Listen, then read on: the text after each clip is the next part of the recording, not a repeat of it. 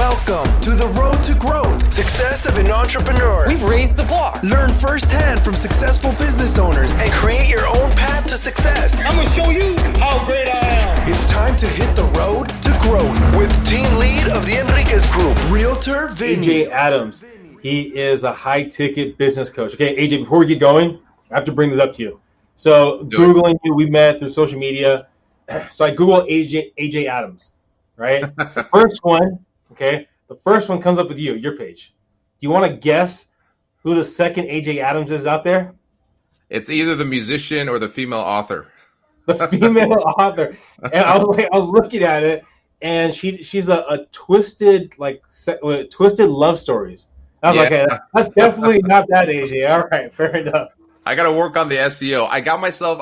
If you search AJ Adams, you're gonna find me first. I got to work on the rest because I got to get her out of there because she's messing up the brand. Yeah. So, let's just dive into it. So, you're a high-ticket business coach. I mean, I've had a lot of business coaches on here. What separates you from other coaches? I'll give you an answer you haven't heard before because I know how to answer that question properly. All right. Sure. So what separates me is, yes, other people do high-ticket coaching. What I do is I teach experts how to properly position themselves using my D6 method, which nobody else teaches because it's mine. I created it. And that process is how to discover the gold nuggets within your story that you've overlooked, that you don't realize are vitally important, to determine what the value is by answering 4 questions. Who are you? What do you do? Who do you serve? And what unique value and results you deliver? Develop a content strategy based on your story to attract people without funnels, ads, emails. Deploy that brand on social media the right way. Develop what I call relationship equity, and then dominate by building your brand, growing your following. And I teach my clients how to do that in as little as 45 days. All right. So your story, I mean, is kind of the idea of janitor to high-ticket business coach, right? That's kind of like that's like right, the movie headline trailer version. Oh, well, no, definitely. There's probably going to be a lot of ups and downs, a lot of good stories. I think that one right there at least gets your attention. Going, okay, so how are you a janitor to switching over to be a high business coach? Can you kind of walk us through your story? Yeah, absolutely. So I started as a youth pastor. That's why I started speaking. And I transitioned from that to actual professional speaking as a youth motivational speaker. So I was going into middle schools and high schools, eventually colleges, then big state conferences and regional conferences. I learned branding, marketing, positioning, messaging, all of this stuff that now makes me a marketing expert and branding expert out of necessity because nobody knew who I was. And I had to figure out, how do I take my story that isn't that phenomenal?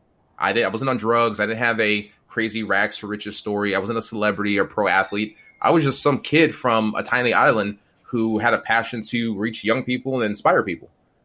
So I started studying Les Brown, Tony Robbins, Zig Ziglar, the big names, and I started emulating what they were doing.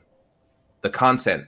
I would watch their talks, and I'd reverse engineer, and I'd outline their keynotes, and then create my own. I started positioning myself through content, and just, some of it's strategy, and some of it is talent. And I got really good at it to where I was making more for 45 minutes on stage than I was making at a month in my day job. So I was getting paid a few $1,000s to give a talk. That got the attention of other speakers and coaches who weren't as good at social media content. They weren't as good at positioning and marketing themselves. They started reaching out to me. That led to me doing high ticket coaching, which most coaches will start out $500 a month for 6 months. I went straight to, if you want to work with me, it's this length of time and it's going to cost you $5,000 up front. When I launched that side of my business, we did in 45 days, landed 3 or 4 clients and did over $20,000 in 45 days, which is why now I teach my clients how to hit that 5 figures and launch their high ticket business in as little as 45 days. That's when I started. That led to more positioning, me reinvesting into my brand, led to a partnership with the guy who launched and built Jennifer Lopez brand and did the biggest celebrity brand deal in history for $3.5 billion. Led to me working with a celebrity client that was paying me $13,000 a month and working with her $100 million brand, rebranding them, their websites, managing their social media. I had a team in New York. I was consulting. I was speaking. I was traveling. And it all came from diving in and learning how to do branding and marketing and positioning. And from there, I built multiple high ticket offers, went from 0 to 6 figures in less than 6 months, and have been doing the same thing since. All right, so there's a lot of nuggets to take away from that. A lot of nuggets. All right, let's jump with the first one. So, Little Island, what island were you come from? I grew up on the island of Guam. So if you look up, it is it's like north of Australia, southeast of China somewhere. The island is so small that if you look it up on a globe, the word Guam is bigger than the picture of the island. That's how small it was. So you're born on Guam. Then what happened next? So I was actually born in San Diego. My mom was from Guam, so we moved to Guam. So I'm the tall, black kid around a bunch of short brown kids. So I stick out like a sore thumb. We moved there, and I got picked on at school. I got bullied, and then my dad, who was a martial artist, put me in martial arts. I started building confidence. I started learning how to talk to people, how to persuade people, which I didn't realize at the time, but that would become a really vital skill for me. Talking people down, de-escalating, getting in their head and getting them to do what I wanted them to do. That was to their benefit and mine. Then I started, from there, that was the beginning of the journey. From there, we moved back to San Diego. Then I moved to Arizona. Then I moved to Australia with my best friend. We did an internship working with students. And that's where I really started. That's where I first started speaking in schools. And then that led to then being a youth pastor, going back into schools, and then has progressed to where I'm at now. So did you grow up fairly religious then to become a youth pastor? Or is that something you picked up over time? No, that was something I grew up with that as a foundation. Okay.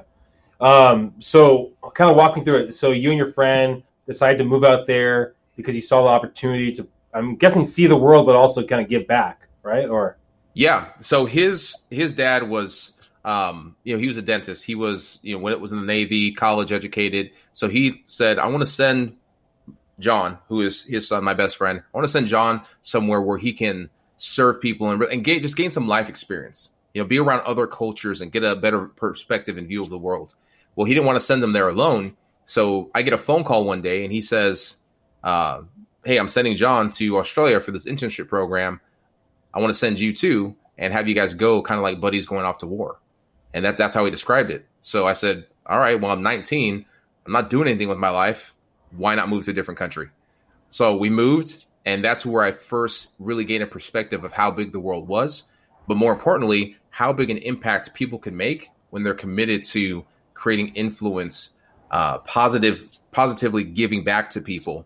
And that was the start of me, just my mind expanding and realizing I can really make a difference in the world if I position myself the right way, if I get around the right people. And I served, helped with, put on events for thousands and thousands of people, got to travel around some more after that. But that was the beginning of me really seeing that there's a whole world that I can impact if I really have a mission and I really pursue that. I mean, one of the things, and I've been lucky enough to travel a lot and live in other places too. One thing that I find out is when you travel and live in other countries, you got to find out more about who you are as a person. I mean, what were you learning? Because I mean, people at the core, I guess, similar, right? From Guam to all the different places you live, to San Diego. Yeah. Yet how they live their daily life, their daily routines are going to vary, right? Yeah. Were you picking things up by yourself, or kind of communication with other people, or anything like that? It was both. I've always been a really observant, introspective person. So I was catching things I was observing. I would often sit, whether it was at the mall or somewhere else, and just observe people and kind of analyze and take in what I saw happening, patterns. But I also had a lot of time talking to people from different countries, whether it was from London, Germany, Ireland, Japan, China, all over Asia, Africa, South Africa, talking to people about their experiences, what their culture is, the different accents, different perspectives on the world. The difference from being in a place like Guam that has a population of under 200,000 for the whole island, the perspective of people who stay there their whole life because they're honestly too afraid to venture out. They want to stick to what they know, versus a place like Australia and the college I was at, where it's an international leadership college and you have people coming from all over the world and experiencing different cultures. It opened my mind to the different types of people. So I can literally now go anywhere and connect with people of any race, any gender, any sexual orientation. Doesn't matter who you are. I can connect with you because I've been around so many different people. That's the biggest thing I took from it, was learning how to hear other people's stories and their experiences and connect with them. So when you speak to a group now, right, or when you were speaking to groups, and I guess still speaking to groups, do you have to change your style from areas that you're in, like from one area to the next? You can be a little more humorous, a little more dry. I mean, anything like that, or is it more like very, very generic across the board? Make sense? I was always me. Okay. But I would find, as in terms of speaking, since we're talking in that context, I would always get to an event early and connect with a few people in the audience. I would observe and watch to see, what is this audience? Who are they? I've been at events where most of the audience was Black. I've been at events where it was mostly white, and it was older, white investors, younger white college students. These are all Black professionals. Okay, now this event is a mix. So I would find, and I would decide in my mind, what stories am I going to tell about myself that are most relevant to this audience in particular? The message overall was always the same. The core of my story was the same, but I would pick different stories. So if I'm talking to a youth audience, I would tell about how I got bullied in school and how I dealt with that, or insecurities, or wanted to commit suicide, running away from home. But if I'm talking to entrepreneurs, I'll talk about my story of being a janitor and how I got through that and building a business and things like that. So I always adapted what parts of myself I shared based on the audience. So it was always me, but it was always relevant. So you're doing the youth pastor stuff, you're speaking engagements, you're kind of learning that you're doing well in it. I mean, when you kind of did the synopsis of it, you made it seem like it was pretty straightforward. It was like, okay, I did some conversations here, did some speaking engagement here, start making more money, start doing coaching. I'm assuming that wasn't just the gravy train. There was kind of things that you kind of had to kind of learn as you went through. Like, what happened? How, was it just an opportunity and you just took it, or how did the next step go, and the next step and the next step? So I give the synopsis because if I really went and told the whole story, it would take hours. In the last 8 years, so this started, I could go back. I was in Australia. I first started speaking. This is 2003. We're in 2020 now. So 17 years I've been speaking. It's been 17 years. And through that time, there's been a lot of ups and downs. But at every turn here, what I always did was I always asked, where do I want to be? What's the story I want to tell? And how do I become the person who has the capacity to build the success I want so I can tell that story? So when I was 28 and I was sitting in a Taco Bell restaurant, literally reevaluating my life, because with a wife and 2 kids, I couldn't buy tacos. My card got declined for like $15 for lunch. I looked at my account. It's negative $250. I look at my only other account. That one's negative also. And we had just moved from Phoenix to Southern California to start this youth program. So now we're broke. My wife is panicking. The kids are concerned. We look around the car, and all I have to my name is a half-gallon Ziploc bag with $5.38 change. I basically, to give reference to those watching, I have this. There's about $12, $15 in here. I had $5.38 to my name. So I had to take a second job. I took a second job working as a janitor. And while I did that, every day I obsessively studied the areas of skill and knowledge that I knew I was lacking. I studied finance. I studied business. I studied marketing. I listened to Rich Dad, Poor Dad audiobooks. I listened to every talk I could find from Robert Kiyosaki to learn about money. I listened to Tony Robbins to work my mindset. I listened to Les Brown. I listened to sermons. I listened to Zig Ziglar to learn sales. I educated myself. I wrote this book, my first book, while I was working as a janitor. And people ask, well, how can you write a book on success when you're not successful? Because this book was me documenting the lessons I was learning, because I was that confident that I would one day be successful. So I said, I'm going to document this as I go through it. So you're a youth pastor when you're broke, right? When you guys moved to Southern California? Yeah. Okay. We moved there. I already had been a youth pastor. Yeah. Yeah. I'm assuming there's other careers that you could probably make more money than being a youth pastor. What was the driving force behind being a youth pastor? Was the idea of giving back, or was there something else there? My passion was to help people and to serve students. And honestly, man, it wasn't as practical as my thinking as it should have been. Because if it was, I would have probably made some different decisions to set my family up. I was driven by the passion. And, you know, I'm the guy who dropped out of high school in the 9th grade. So my education didn't lend to me getting a well-paying job. I had served in these different volunteer kind of ministry roles for so long, I'd never really built a solid resume.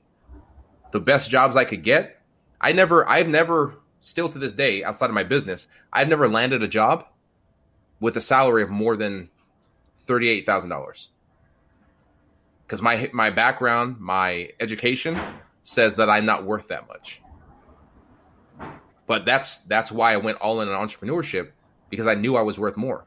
Because I knew I educated myself. And that's why I'm so passionate about people taking control and writing their own story. So you're throwing nuggets out, and I'm like trying to grab these nuggets as they go about there. So you dropped out of high school in 9th grade. All right, what happened there? So went to school like most kids, elementary school, and then 5th grade. After 5th grade, my parents decided that they were going to homeschool me and my sisters. That didn't go so well. The curriculum was expensive. My parents were struggling financially, so we didn't always have curriculum. So honestly, from 6th grade until freshman year when I dropped out, I didn't really do that much schoolwork. I really wasn't, my education wasn't consistent. So that's why I dropped out. I was depressed. I was frustrated. I felt like I was going nowhere. And I said, screw it, I'm done. I'm not doing this anymore. So I dropped out. 2 years later, I went and got a GED. And just because of the environment I was in, within the church environment, I loved serving people. I still love serving. And that's the only way I knew to do it, was to serve in that capacity. And then I went to Australia, and the leadership college I was at there was based in one of the largest and most influential churches in the world, called Hillsong. And I was serving in that capacity. I was learning how to present. I was learning how to be a leader. So I grew up in that context and continue to follow that career path, which anyone in the ministry space knows you're not going to get paid a lot of money. If you want to be affluent, that's not the place to do it. Very few people end up in an affluent place from that. But that was the path that was in front of me. It's all I knew until I discovered while in that internship that I had a gift for speaking in front of people. So you're looking to give back, trying to find ways. You find out you're speaking and all that kind of stuff, and it's going positive.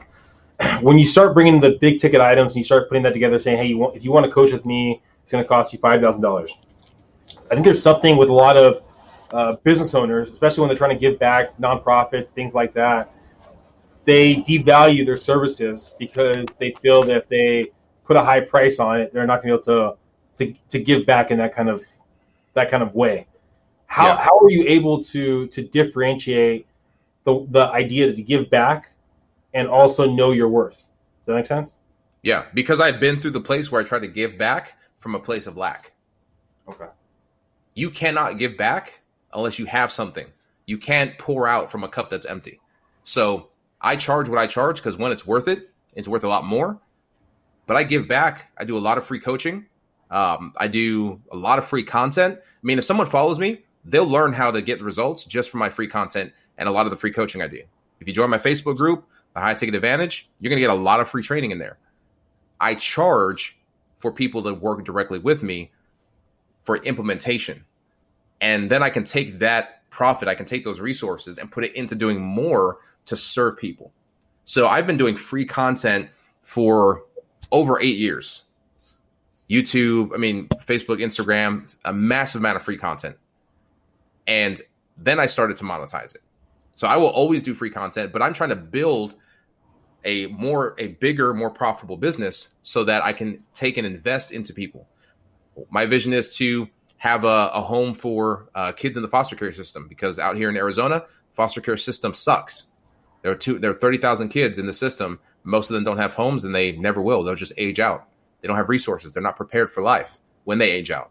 I want to have whether it's a foundation or a scholarship for entrepreneurs where I can give free training for those young entrepreneurs or aspiring entrepreneurs who can't afford to invest in a program, who are like me, didn't have any resources, didn't have all the mentors. They had to scrape it together over years through countless articles and YouTube videos and Google searches. So the balance is, in order for me to give at the level I want, I have to build. There are lots of people who will pay me. Those people will pay, and there are lots of people who can't. Those people I will create a lot of free stuff for. No, I mean, I appreciate that answer. Now, going back into the struggles, and you kind of walked through some of the struggles about getting bullied as a kid. I mean, being with your family, not being able to pay for tacos at Taco Bell. I mean, a lot of these kind of things, if you can kind of narrow it down in those moments, I mean, especially with being your family and not being able to provide for those tacos right there. I mean, that's a powerful thing because you have your big why right there, and you can't. What was going through your head at that time? Never again will I put my family in this position. And the important realization I had there was that I was in that space of life because all of my life, the way I grew up, the mindset I had played a passive character in my own story. I had never chosen to take control because I never realized I could take control and I could write my success story. I could set goals, and not just setting goals, but saying, in a year, here's where I want to be. In 5 years, here's where I want to be. In the moment, sitting in that Taco Bell parking lot, broke and unable to feed my family, I had to decide, what story do I want to be able to tell about this moment?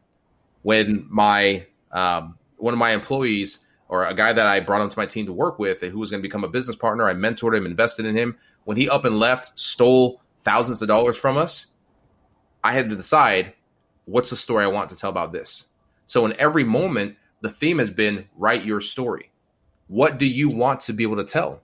Do you want the story to be that you quit, that you gave up? Or do you want the story to be something much more inspiring than that? Do you want it to be that you pushed through, that you took action? So building your story and actually working your story is two different things, right? I know, like, I'm going to start working out again. Yeah. And then what happens after a week? Oh my God, I'm getting sore. I don't really want to do it anymore. I mean, in those, because I'm assuming you had those low moments where you're just like, God, this is a lot harder than I had in my head. I had those moments last week. So what pushes you through those moments? The problem, to answer that question, let's answer why people don't push through those moments. People don't push through those moments because they rely on motivation. And motivation is based on emotion. It's based on the moment. I feel motivated, so I'll go to the gym. I don't feel motivated, so I don't go to the gym. I don't operate based on motivation. Motivation is garbage. Motivation is the sugar on it's that sugary coating they put on the pills. The substance is what's in it, and that's the mission. So I might feel motivated, but ultimately I operate based on a mission. My mission is to make a global impact, to empower people to write their success story. For my kids, my wife, my legacy, my family members, that mission supersedes any emotion, any motivation. I don't feel like getting up and working today. Today was one of those days. Been a rough week with some different things happening. I woke up today and I'm like, I really don't feel like it. I don't feel like doing these interviews. But I have a mission to impact people whose life is not going to be impacted because I didn't feel like it. If I punk out and don't do my job and do it well and with excellence, who am I letting down? How am I failing the mission? Is it worth it? Is that the story I want to tell? That's not the story I want to tell. So I get my mind right, do my process, change my state, and get to work. I mean, I think the next question I ask is going to have a lot of correlations to what you just said right there. If someone's, let's say that high school kid, that teenager, they're dropping out of high school, they're leaving their family, don't know where their life's going to take them. What kind of advice would you give that person right now? You better go get a mentor. You can't just ditch everything and run from it. Life sucks. Life gets hard. But when I was 14, sitting on the curb outside my house with my bag packed, ready to leave, I realized two things. One, the situation is going to change by me running from it. So I got to go back inside and deal with it and man up or girl up, whatever. Number two, I'm on an island and there's nowhere to go. And for a lot of people, that's your situation. If you run, where are you going to go? The problems will either follow you or the problem is you. And either way, whether it's no matter what your circumstances, whether you're the cause of it or someone else is the cause of it, you have to make the decision to change it. So, I guess this goes into the next question. If someone's listening right now and they need a mentor, what's the best platform to follow you? If they need a more hands-on approach and they have the capacity to pay you, what's the best way of them reaching out? Go to Facebook or Instagram and look me up, AJ Adams. My handle is I'm AJ Adams. Letter I, letter M, like, hey, I'm AJ Adams. Or just do what you did and just Google AJ Adams and make sure you don't click the one that is the lady with the twisted love stories. Any last parting words that you want to throw out to the audience? Really simply said, you are not a passive character in your story. No matter what's happened, no matter what you're going through, you are not a passive character in your story. You have the power and the choice to take control and become the author of your success story. It's your story. Write it the way you want to tell it. Thank you, AJ, for being on the Road to Growth podcast. Hopefully everyone listening got some great information. Thank you again, AJ. Follow him. And again, he's not the white female author. Thank you for listening to The Road to Growth, Success of an Entrepreneur. Please like, subscribe, and stay connected. Visit www.theenriquezgroup.com. Yeah, I created a website. Hope to see you again next week. The Enriquez Group, signing off.